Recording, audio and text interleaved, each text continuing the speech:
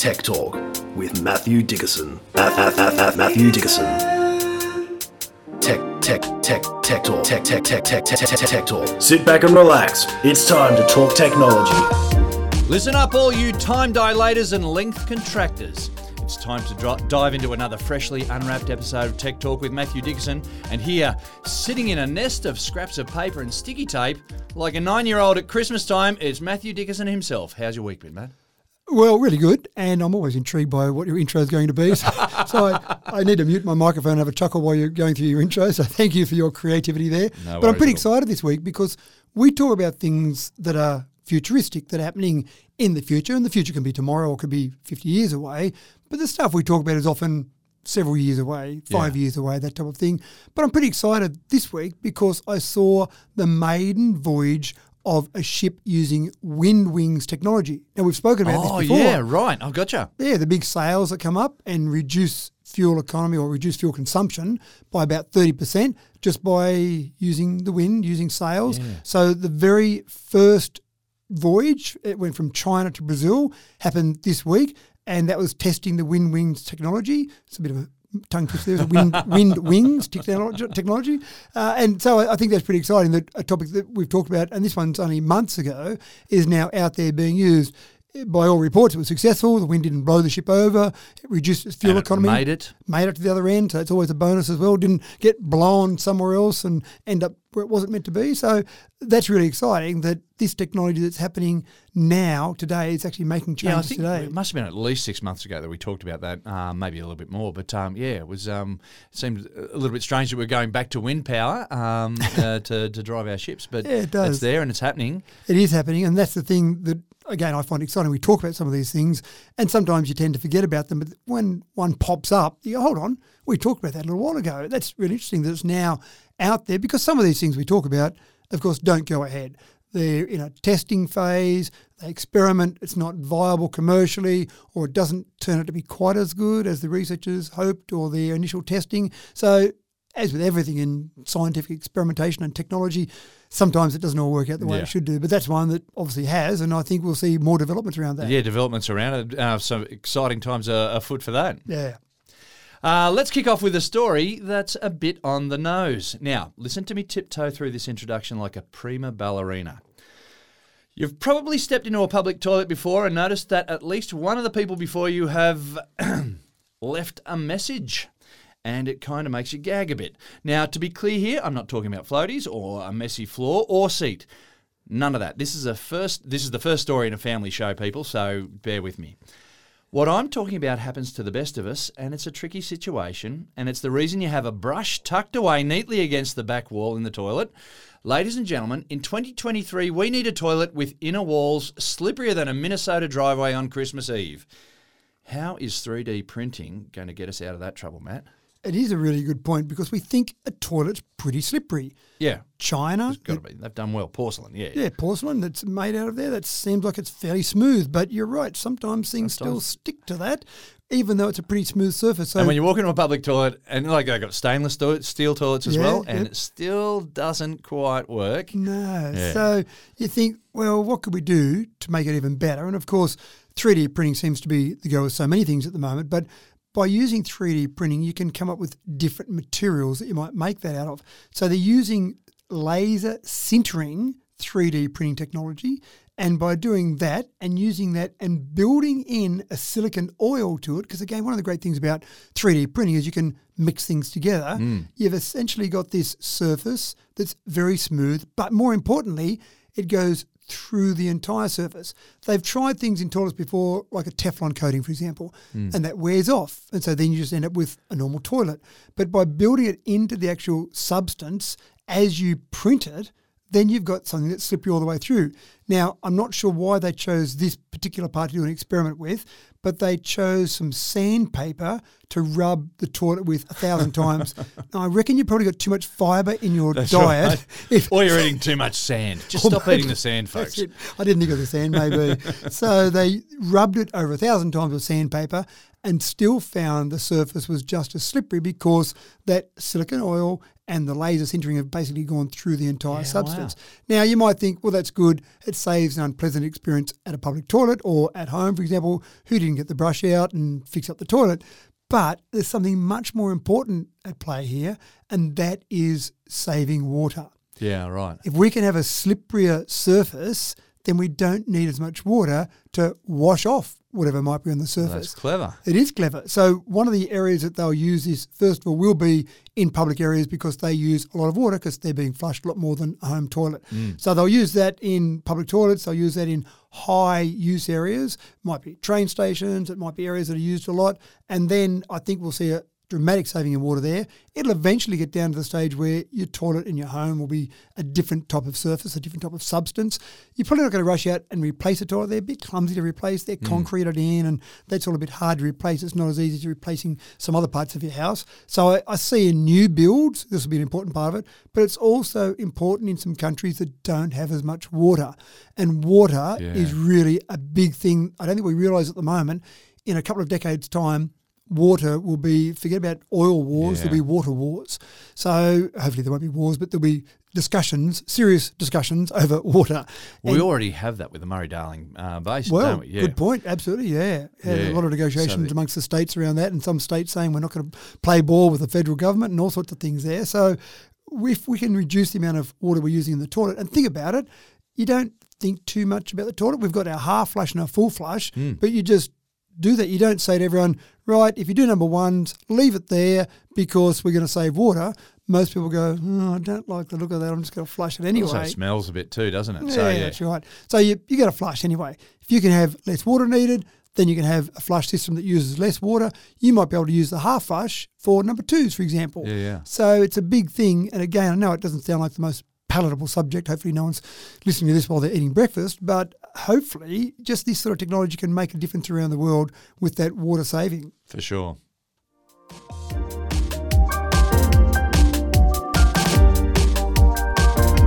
We've all had it at one stage or another, trying to remain discreet on your phone in a public place while a pair of snail's eyes from behind or to the side is all up in your business. Riding public transport or filling in time in a waiting room, folks, you know what I'm talking about. The business of trying to keep your phone business to yourself with any number of prying eyes around you is a bit of a thing. Well, a couple of clever cookies at the University of Michigan have developed a solution, Matt. They have, and it's an interesting solution. Let's make the phone harder to read. Let's make it blurrier. Now, phone manufacturers are always coming out with higher resolution phones, and they're always boasting that they've got a phone that's a higher resolution than someone else's phone. So going blurry, that's right, reducing the resolution of the phone doesn't make a lot of sense. Now, you can, of course, buy discrete or privacy screens and stick them on your phone that make it so that you can only look at it straight on. And many people have seen those on computer screens. You go through customs at the airport, for example, and you're trying to see what details they've got about you on the screen, and you can't see anything. You just see a black screen, and they've typically got those privacy screens on that you have to be looking straight at it.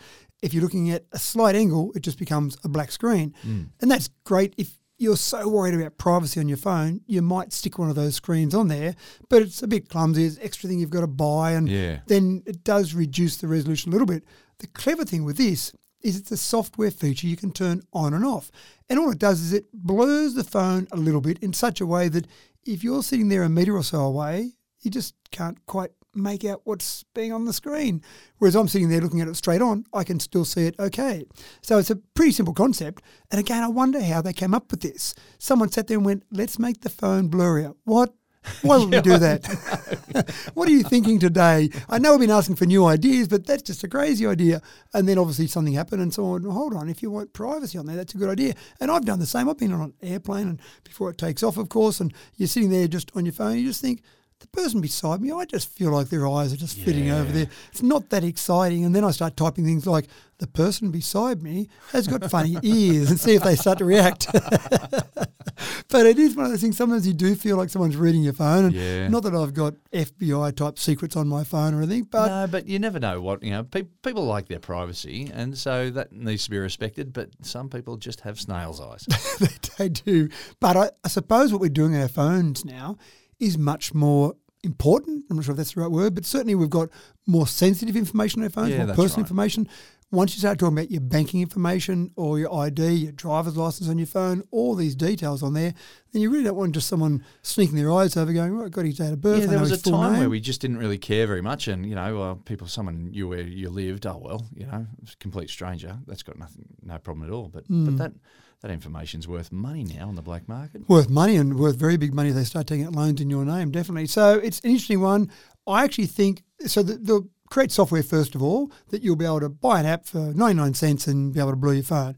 But they're actually in some discussions with some smartphone manufacturers now, and I think this will be one of those new features I'll add in and say just built into the operating system of the phone is this new feature, and whoever buys this technology off this particular company or it's a university, whoever buys that will be the first one to release it, and then I'm sure every other phone manufacturer will copy it as well and change it a little bit so they don't get sued. But it's something I think it'll be a year away before I think we'll see it, but it'll be probably something that'll be built into phone operating systems.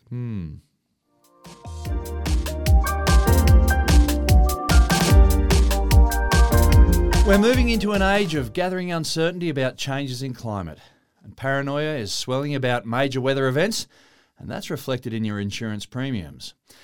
There's an enormous need to protect ourselves with more accurate predictive tools, and the call is being answered with AI. Google is becoming a global weather watchdog by introducing groundbreaking AI to monitor water movement and predict major storms and floods. And it'll be able to do it for for most of the remote areas as it will for the cities. Matt, a stitch in time saves 9, and maybe a sandbag or two is going to save a lot of people here. We sometimes talk about AI in a bit of a negative way on Tech Talk. We talk about AI in a whole range of ways, but there are some examples where we see AI being used for naughty reasons. But this is one of the things where the power of modern computing and mix in artificial intelligence can do some incredible things. Yeah, right. Now, humans have got access to all this same information. They've got access to flood data, decades of flood data. They've got access to weather data.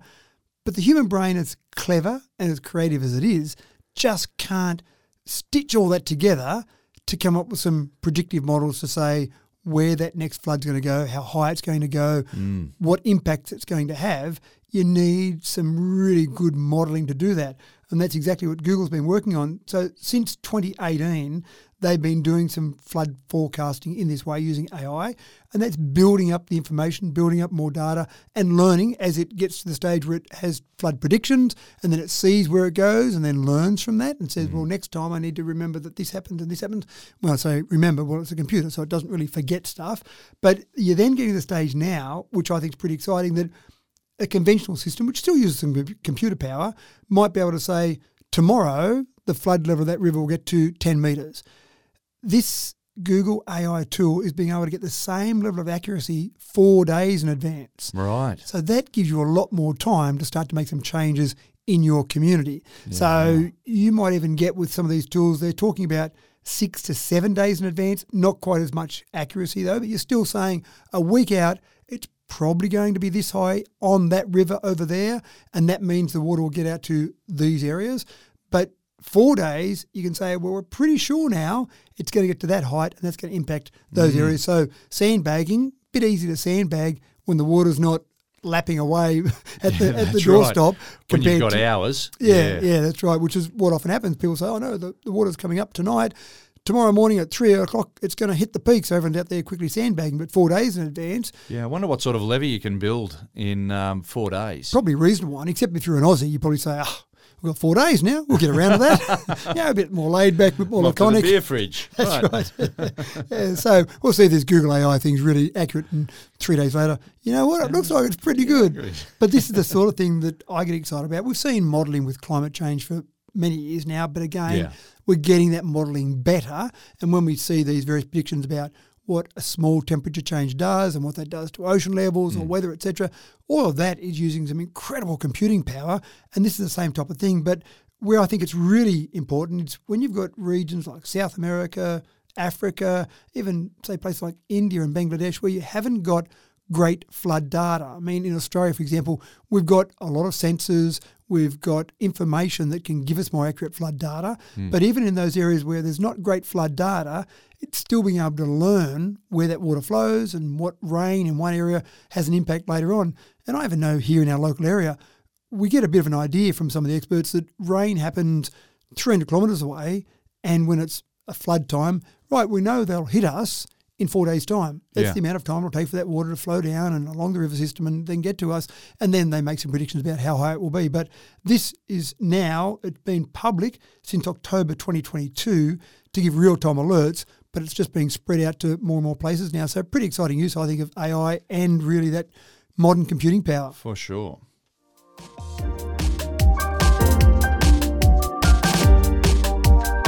Here's a story to upset the rev heads, or maybe not.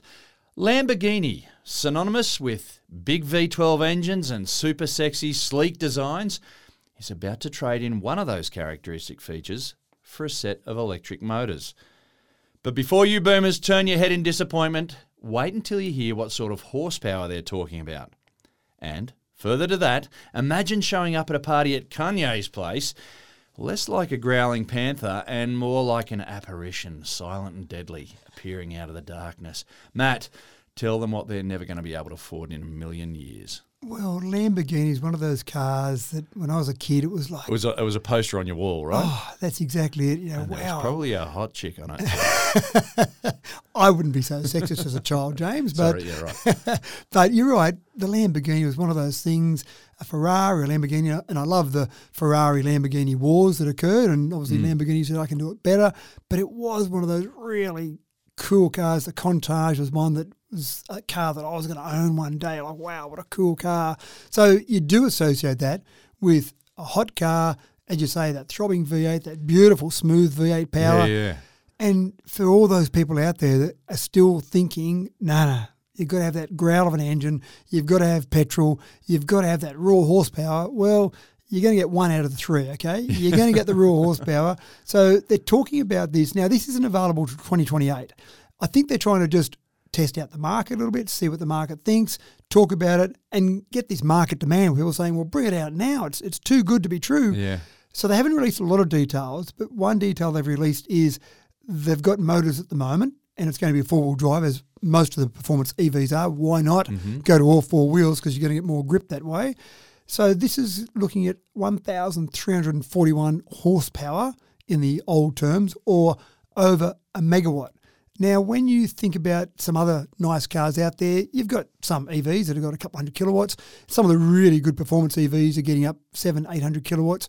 So 1,000 kilowatts, a megawatt, is pretty impressive. That's power enormous. output. It is.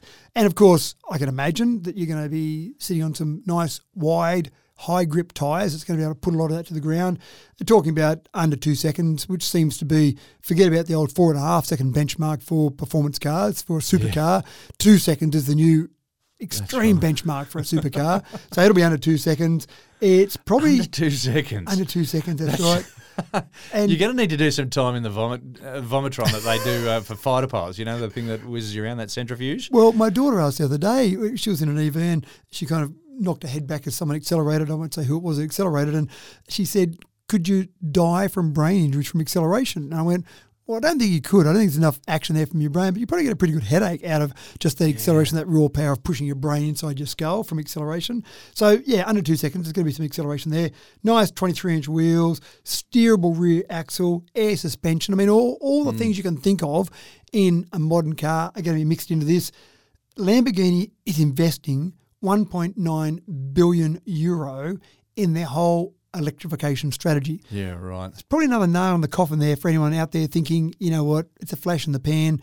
Lamborghini is not as big a company as a Toyota.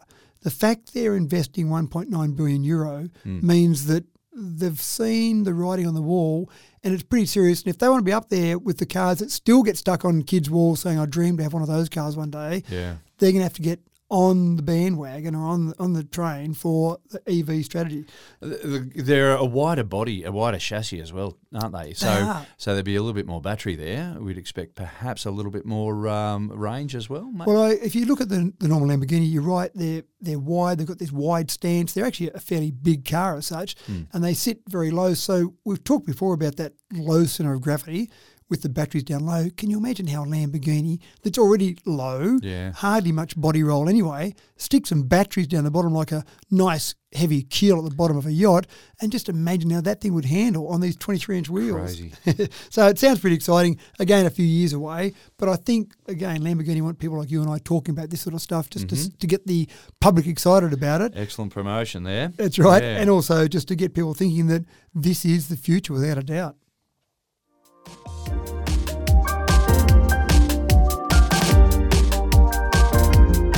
Now, further to our last story, the big old gotcha for EV opponents has been that by having too many electric cars, the grid will never support them all. We're a long way from that problem here in Australia. But in the US, with more than 10 times our population, it's anticipating that 2/3 of their vehicles will be electric in the next decade. Well, the big old gotcha is only a gotcha if governments and primary industry go to sleep while this revolution sweeps the world. Generation of electricity for the EV revolution is going to require diversification and a dose of creativity. And Matt, there's a big opening for farmers to make an extra buck here. It's an interesting one, isn't it? You don't really think about the waste that comes out of a farm. So you've got your dairy farm, for example. You're milking your cows, and probably at the end of that cow's life, then you sell it off to some abattoirs and they make meat out of it. So fantastic. That's really the life cycle, if you like, of a dairy farm. They don't think too much about the waste that comes out of that, except, well, damn, that makes a bit of a mess. That's about the extent of it. But you've got this concept where you can take animal waste and human waste for that matter as well, and even food waste, and process that and turn it into biogas and then burn that biogas to actually make money. Now, there are people who will make money or make power but make money out of it as well. There are people who make money out of it now. So Dodge City, for example, in Kansas, has generated $3 million a year by selling biogas fuel to the transportation sector. Now, that's the city itself, so I'm not sure if they're just taking waste products from human, for example, through a sewage treatment plant and then selling that off. But you can see farmers going, well, hold on, if there's a way I can capture this waste, well, we could use that. You've got to go through a sort of an anaerobic digestion process, but the actual devices to do this are available right now. And you start to think, well, is this where we want to go in terms of producing energy? We've got renewables, wind, solar, that type of thing. Do we really want to be burning gas? But if you can take those waste products and turn them into gas and then burn that, the overall net equation to the environment is probably not too bad. Now, we know methane is obviously much worse as a But that's trapped in the digester there. That's trapped supposedly. But if you take that methane and turn that into carbon dioxide, that's actually better. And that's one of the things with rubbish tips, for example. It's something that I had a bit of trouble getting my head wrapped around. Let's burn the gas that's being produced by a rubbish tip to make it better for the environment. And I'm trying to get my head wrapped around this. You're burning something to make it better. Hold on, but methane is, I think, 94 times. That sounds better, worse than carbon dioxide. So you're taking something that's much worse and turning it into something that's a little bit worse. But this is like you're talking about a dairy as an example, and we're not picking on dairy farmers in particular, but any farm, right? All that biomass is just that carbon's part of the carbon cycle anyway. It's where we take fossil fuels and we take stuff that was stored carbon and we release that. That's our issue. That is an issue, but surely if we can do anything we can to make it better. Yeah, that's right. Yeah. Minimise it, but I don't know. What else are you going to do with poo? Well, use other it as than fertiliser. Let it decompose. Yeah, well, that's true too. So it's going to decompose and it's going to end up in the atmosphere. Yeah, but I suppose part of this is that we've got food waste, human waste. Now, human waste is often treated and then something's done with it. And then you've got animal waste. Food waste probably ends up in a tip somewhere and producing gases there. So, look, it's one of those things I think that it's a stepping stone to get us all the way there. It's a gas, so you're still burning it, but you've got some flexibility with gas as opposed to some renewables where it's not as flexible. So, look, it's not a bad solution, but again, I see it as a stepping stone. And the other thing I was just going to say is with digesters, if you can actually, and in burning that fuel, if you can catch the CO2 and catch those gases, they actually put them in things like soft drinks and stuff like that. Yeah, well, there you go, keep adding to the cycle. And I do like my sparkling water.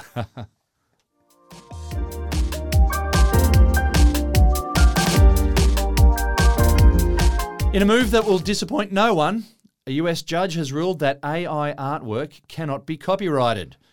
Matt, let's hope that AI doesn't down tools and go on strike in protest. Maybe they would. Now, this is really interesting, and I've got a bit of an admission to make here, James. I write some limericks and I write some poetry, but I use a tool, well, I won't even name the tool, but it's a rhyming tool. There's a website I go to and I go, I'm stuck for a word that rhymes with orange, and I can't find it. You're not going to get anywhere. You're not going to get anywhere with that one. But there's words that you just think, I just need a rhyme for that, and you're thinking of all the words you'd normally go through, and I have a process I go through. Oh, I'll go to that website. So I get some help from a website. Do I still own the copyright in that poem I wrote? And I would say, sure. Songwriters around the world, definitely. I know there's tools, specific tools made for songwriters where it'll help them put the number of syllables correct in each line, and it'll help them with some rhyming words. But the songwriter's still writing the song. They still claim copyright. They still make the royalties out of it. And no one really worries about it too much. Now, Banjo Patterson, my favourite poet, 159 years ago he was born, he didn't have a rhyming website to use. And he wrote some brilliant poetry and some very clever rhymes. So does that make him a better poet than me? Well, there's a whole range of reasons. Banjo's a better poet than me. Rhyming maybe not one of those, but surely it's okay for me to use a tool and still own the copyright. A builder used to use a hammer years ago, now they use a nail gun. So is that okay? Does someone need to claim the nail gun manufacturer owns a bit of that house? I think we're talking about percentage though. So if something is writing the entire poem for you or the entire song, who owns the song? Well, that's the thing, and this is the big issue that a US judge has been presented with, that one particular judge has said that AI-generated art can't be copyrighted. Now, there's a lawsuit that was going through against the US Copyright Office where an artist created an AI tool, so he wrote the code for it. Then he fed some instructions to say, I want an artwork of James sitting on the porch looking very thoughtful, and it created an artwork. He then said, I want the copyright on this. And the US Copyright said, did you create the artwork? No, I didn't. A tool, an AI tool that I created, created the artwork. So all he had was the thought. So are we copywriting thoughts now? Maybe not. I don't want that to happen.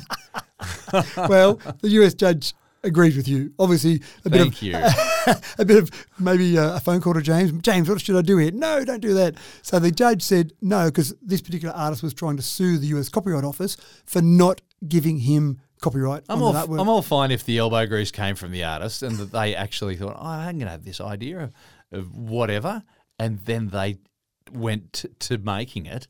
But if you just had the idea and then got someone else to make it, anyway. So it's an interesting one, but again, that's where we're at from an artwork perspective.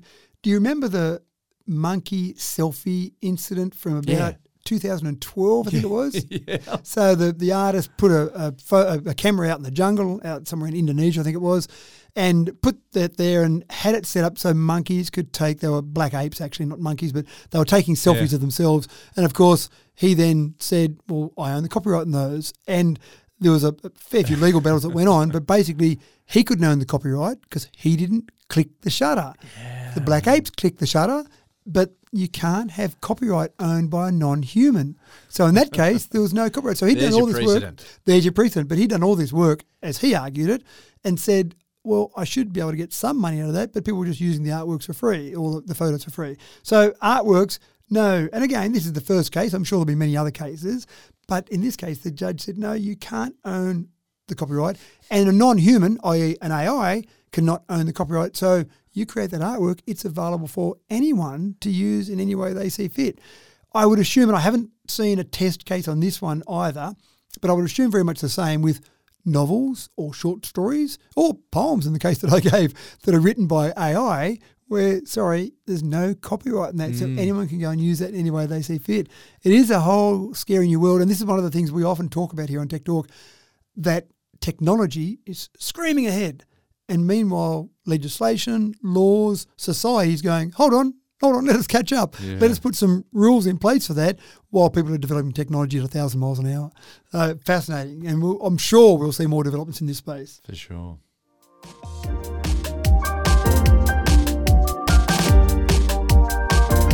Here's something to make you go, Did you know that each key on your computer makes a slightly different sound? Well, apparently they do.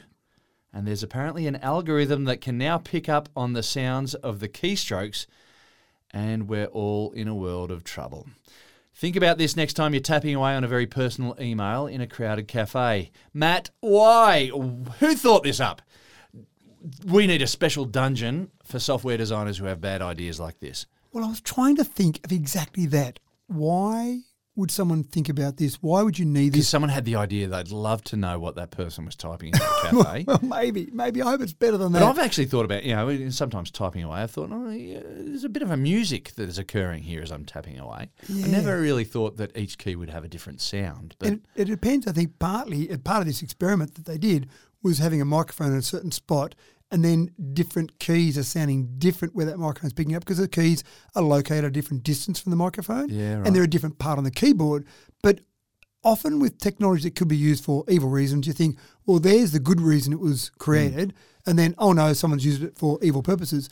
But in this case, one's just evil. I just can't think of any good reason. I was racking my brain. Someone just wants to know what you're typing. That's it. I can't think of anything else. Bugger. But it gets worse than that, which I'll get to in a moment. But it was quite clever because it really was about a microphone in a spot, and then as that keyboard's typed, it's not like you're on a touch-tone telephone that's making a different sound for each number. That would be easy to pick up what you were typing. It's just the click-clack of the keys. That sounds like a very old keyboard, but the various noises the keys will make on a keyboard, because they are a different distance from the microphone. And that keyboard, obviously, they're going to be slightly different sounds about where on the keyboard that particular key was. So it gets worse, because they found that just by using a microphone with a keyboard, they got about 95% accuracy of what was being typed.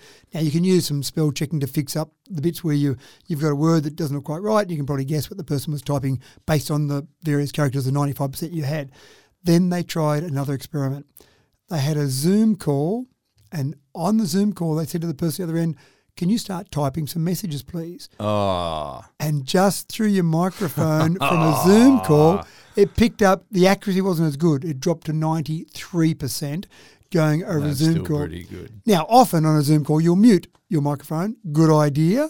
So in future, if you're typing a message going, this is the most boring Zoom meeting I've ever been in, and the guy talking to us at the moment, what's he on about? But with 93% accuracy, I'm thinking if someone's typing it was the best of times, it was the schmerst of times, you could probably work it out. Exactly right. At 93%, I reckon you're right.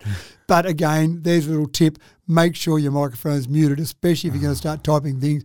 Now, I don't know this is going to be ever released publicly, this software. I don't know what's going to be done. But the bad guys are going to have it. That's right. The bad guy. So any Zoom call you're on, when the bad guys are there, make sure. If a guy shows up and he's wearing one of those hankies over his mouth, like a Western, in the Western movies. Yeah. That's right. Make sure you put your mute button on when you're typing. Absolutely right. So it's a crazy one, but it just shows how far you can go with technology, the things you can actually create from it. Quite incredible.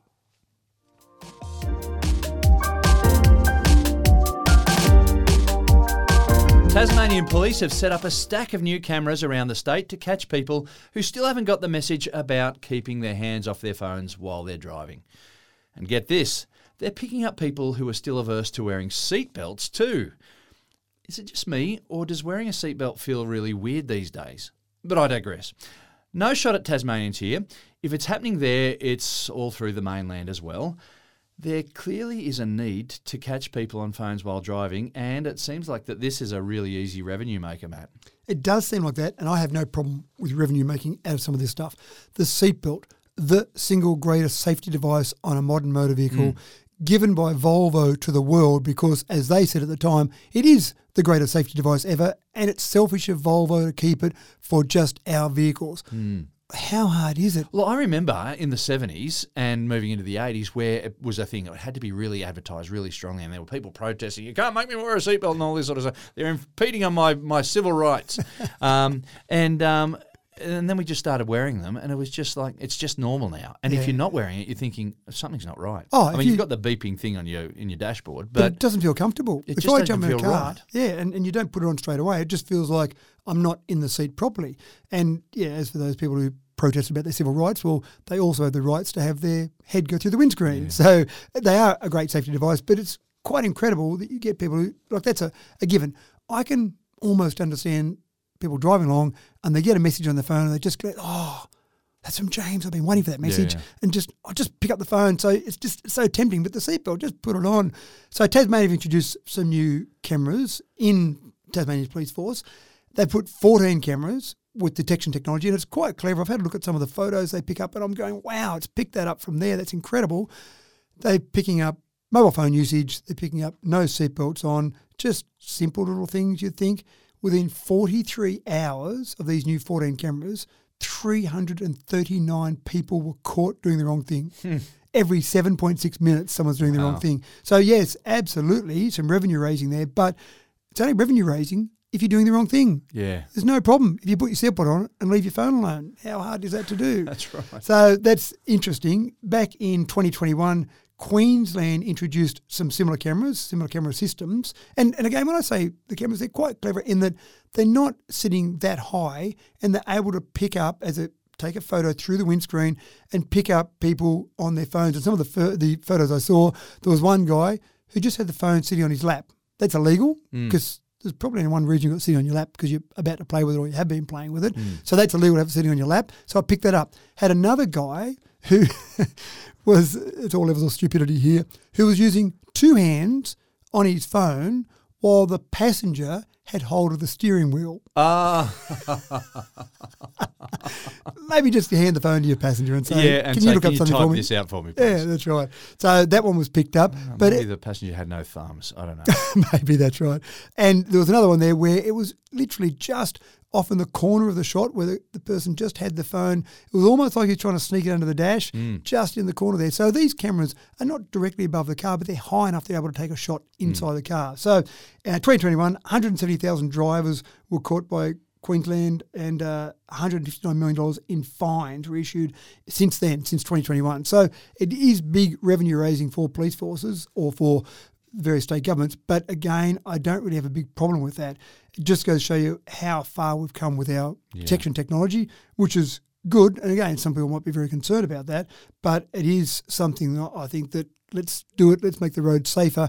We still have people dying on the roads every single day. If this can make it a little bit safer, then so be it. But I do like the technology there, and hopefully I'm never caught by this technology because I'm never doing the wrong thing. Well, I hope in 40 years we're talking about how weird it is for anybody to get caught on a mobile phone in the future as well, because it just, we're hopefully getting to a stage where it's feeling weird to use your phone while you're driving. And even though people are saying this is just revenue raising, I'm sure the police forces across the nation would be happy to have no one caught with this because it means that no one's doing the wrong thing, which would be glory days.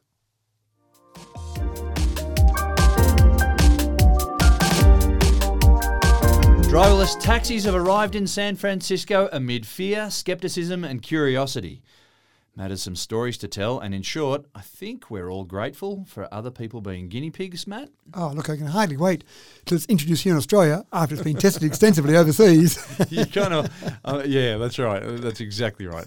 Test it there first. The lawmakers actually in San Fran, there was a fair bit of controversy about the introduction of this. The lawmakers were saying no, yes, and obviously it eventually comes to a debate and a vote in a democracy, and the vote was pretty close about allowing both Waymo and Cruise. So Waymo's owned by Google, or technically owned by Alphabet, and Cruise is owned by General Motors. So two fairly large companies that are doing this and doing some testing. Now, Waymo is saying, we think this is a pretty good thing. They went out, once they got permission, they went out and bought 250 Jaguars as the car they're using. And it costs them, by the time they finish setting them up with all the technology, about $200,000 a pop. So they Right. think this is going somewhere. Yeah. You're not going to invest that kind of money unless you think, yep, I think there's a bit of a future in this. I Googled this. The cars still have steering wheels and driving controls, though. They do. And initially when they were doing some of the testing, they had a person sitting there to give passengers a bit of a comfort level and also to take over if they needed to. But now it's at the point where you order it. And I actually read a couple of reviews of people that had actually done this. They get out their app just like they're ordering an Uber. They order the car and it turns up. And they open the door, they click an accept button on the screen and they sit back and it takes them to where they're going and then they get out. And you'd want to sit in the driver's seat. It's weird, yeah. I'd be getting in there going, can I just sit here? And I'm sure there'd be some beep or something that would go off and tell me I'm not allowed to sit in the driver's seat, but it would just... We've talked about this before, though. It won't be long before there's no driving controls there as well. Why would you need them? What a waste of all that technology in the car. We just need to get past that stage where we just don't trust it. Well, we see images of cars now that have got the 4 seats facing inwards. Yeah. So you two people Google going, this, folks. It's weird. 2 people going forward that are facing backwards. It's a and the other 2 horseless people- carriage that's really a horseless carriage. That's right. So one of the things I found interesting is they've had a few little issues. And again, this is where the human brain is cleverer than we think. And I said before, we don't remember stuff always. Computers remember stuff. Computers are great at remembering stuff. They've got all the information there. The memory isn't malleable like a human memory is. If it was 175 the number, it will always be 175 the number that it remembers. But humans are good at assessing situations, at making decisions, at thinking, I'll take in all these bits of information and make a decision. One of these vehicles, a cruise car, got stuck in wet concrete. Now, I can see that. I can see you driving along. You know the road. You've already got all your roads pre-programmed. You can read it or understand what's around you. But wet concrete looks a fair bit like dry concrete with the camera technology that's on these cars. Yeah. Slightly different colour, sure, but it might just be a slightly different colour concrete. Surely you'd have the concrete sort of cordoned off with a bit of some witches' hats or something. You'd probably have something like that, but maybe the witches' hats were along the side, maybe the car thought it was a lane, and you'd have some construction Small workers. sign, Yeah, now, if you and I are driving along, we see construction workers, we see men standing around with hats on, we see the colour a little bit different. We assess all that and we go, I think that's wet concrete. I might not drive over there. But all those cues that we just know because we're humans are not there with a driverless car. So it drove along. This is a road that I know I can drive on. I don't know they've been doing some work on this road. And it drove in and I saw the picture of it and it was up to its axles. the bottom of the floor. A whole lot of angry workers standing around. You can imagine. That's And my an bit of embarrassed concrete. passenger. That's right. And so the bottom of the floor was basically flat and the concrete was there. And I'm thinking, how do you get out of that? That's a clumsy situation. You can't just put it in reverse and take it out. So towing it out might be tough because you've got to get a tow truck there pretty quickly. Otherwise the concrete sets. So anyway, I don't know how they got it out. That's another issue. But it's happening. It's happening now. And despite a couple of little issues like driving to wet concrete, which sounds like a big issue, the pedestrians aren't being hit. People are arriving safely. And really, we should be able to reduce the road toll. I know some people are scared, but a car that's a driverless car with a computer driving it doesn't check its phone, doesn't forget to put a seatbelt on, doesn't make silly mistakes.